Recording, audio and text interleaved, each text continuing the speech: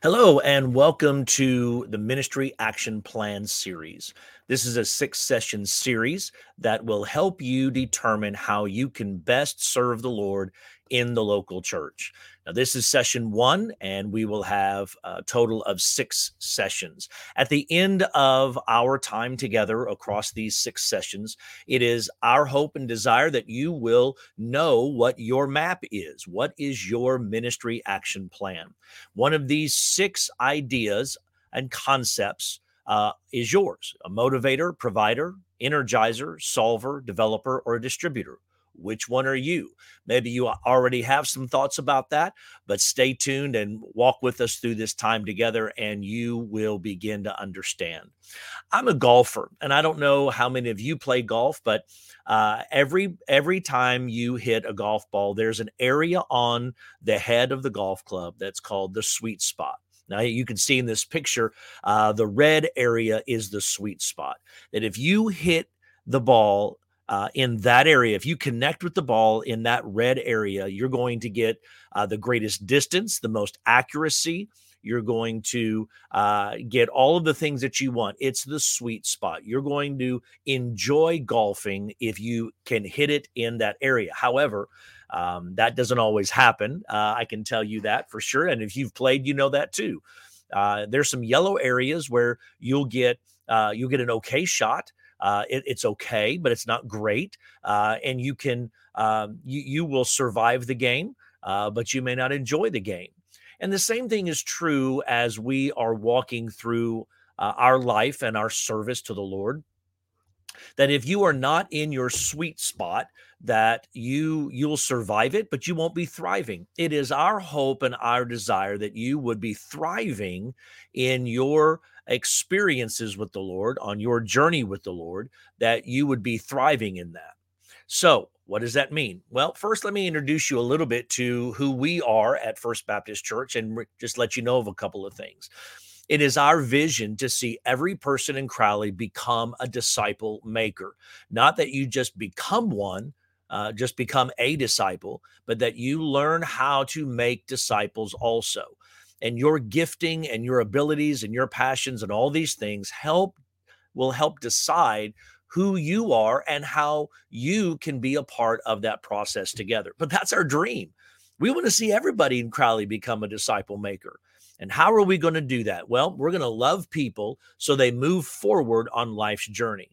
You have friends and family members, some that really love Jesus and some that don't know Jesus and some who don't care to know about Jesus. That's okay. That's life. That's humanity, right? Well, how are we going to help them move forward in their spiritual journey? Well, we need to love them. Jesus was asked what the greatest commandments are, and he said to love the Lord your God and to love your neighbor. These are the two biggest things that we need to be concerned about. And so we want to love people so they move forward on life's journey. This is very important for us. We value a few things around here. We value relationships, we value community engagement, spiritual development, and diversity. Now, those last two we're doing that right now as we are wanting to help you spiritually develop and move forward on your journey, but also that anybody of any age can serve the Lord. Anybody of any age can handle that. Our commitment to you is in a simple acrostic called ARISE: accept, recognize, inspire, serve, and evangelize. This is our commitment to you, my commitment to you, that I want to do all of these things. This is a way that we go about loving you, is that we accept, recognize, inspire, serve, and evangelize, and helping you understand all of the things that you need to know. Well, you may have a question, and that is this: why is a map important? Why do I need a ministry action plan? Well, I believe that the Bible teaches that everyone has a responsibility to the whole group.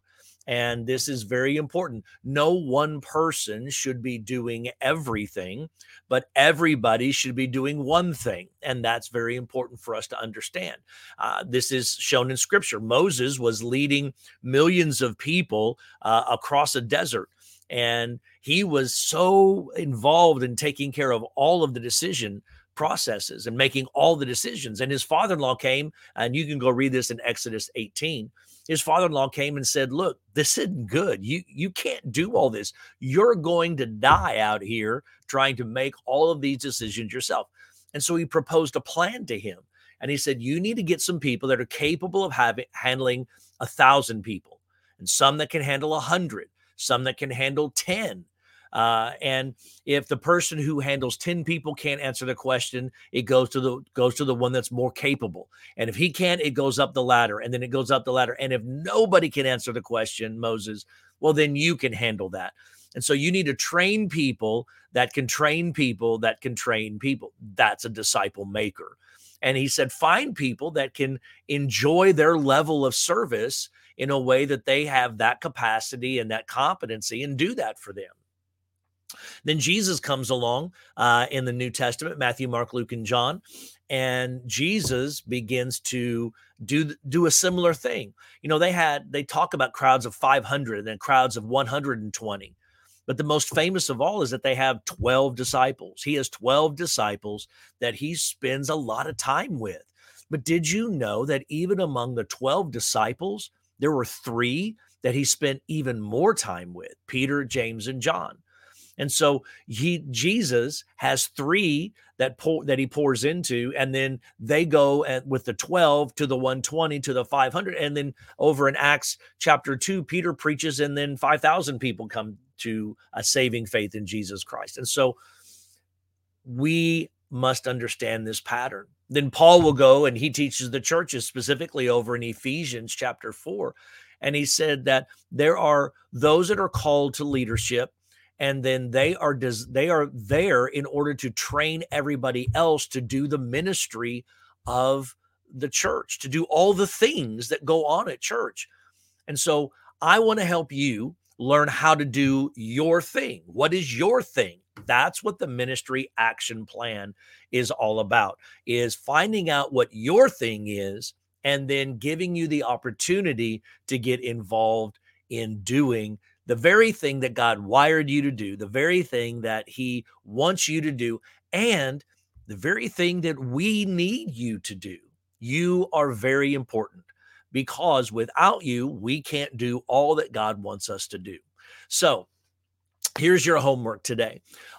Just down below in the description section, you're going to see a link to a personal strength assessment. And so before you watch session 2, I want you to click on that and fill that out. And then you'll be prepared for session 2. Thank you for getting on board with this journey. I'm ready to help you on your journey. I'm excited to help you on your journey. I'm excited to see who you're going to become and what all you're going to be able to do for God as a result of walking through our time together. All right. I look forward to seeing you in session 2.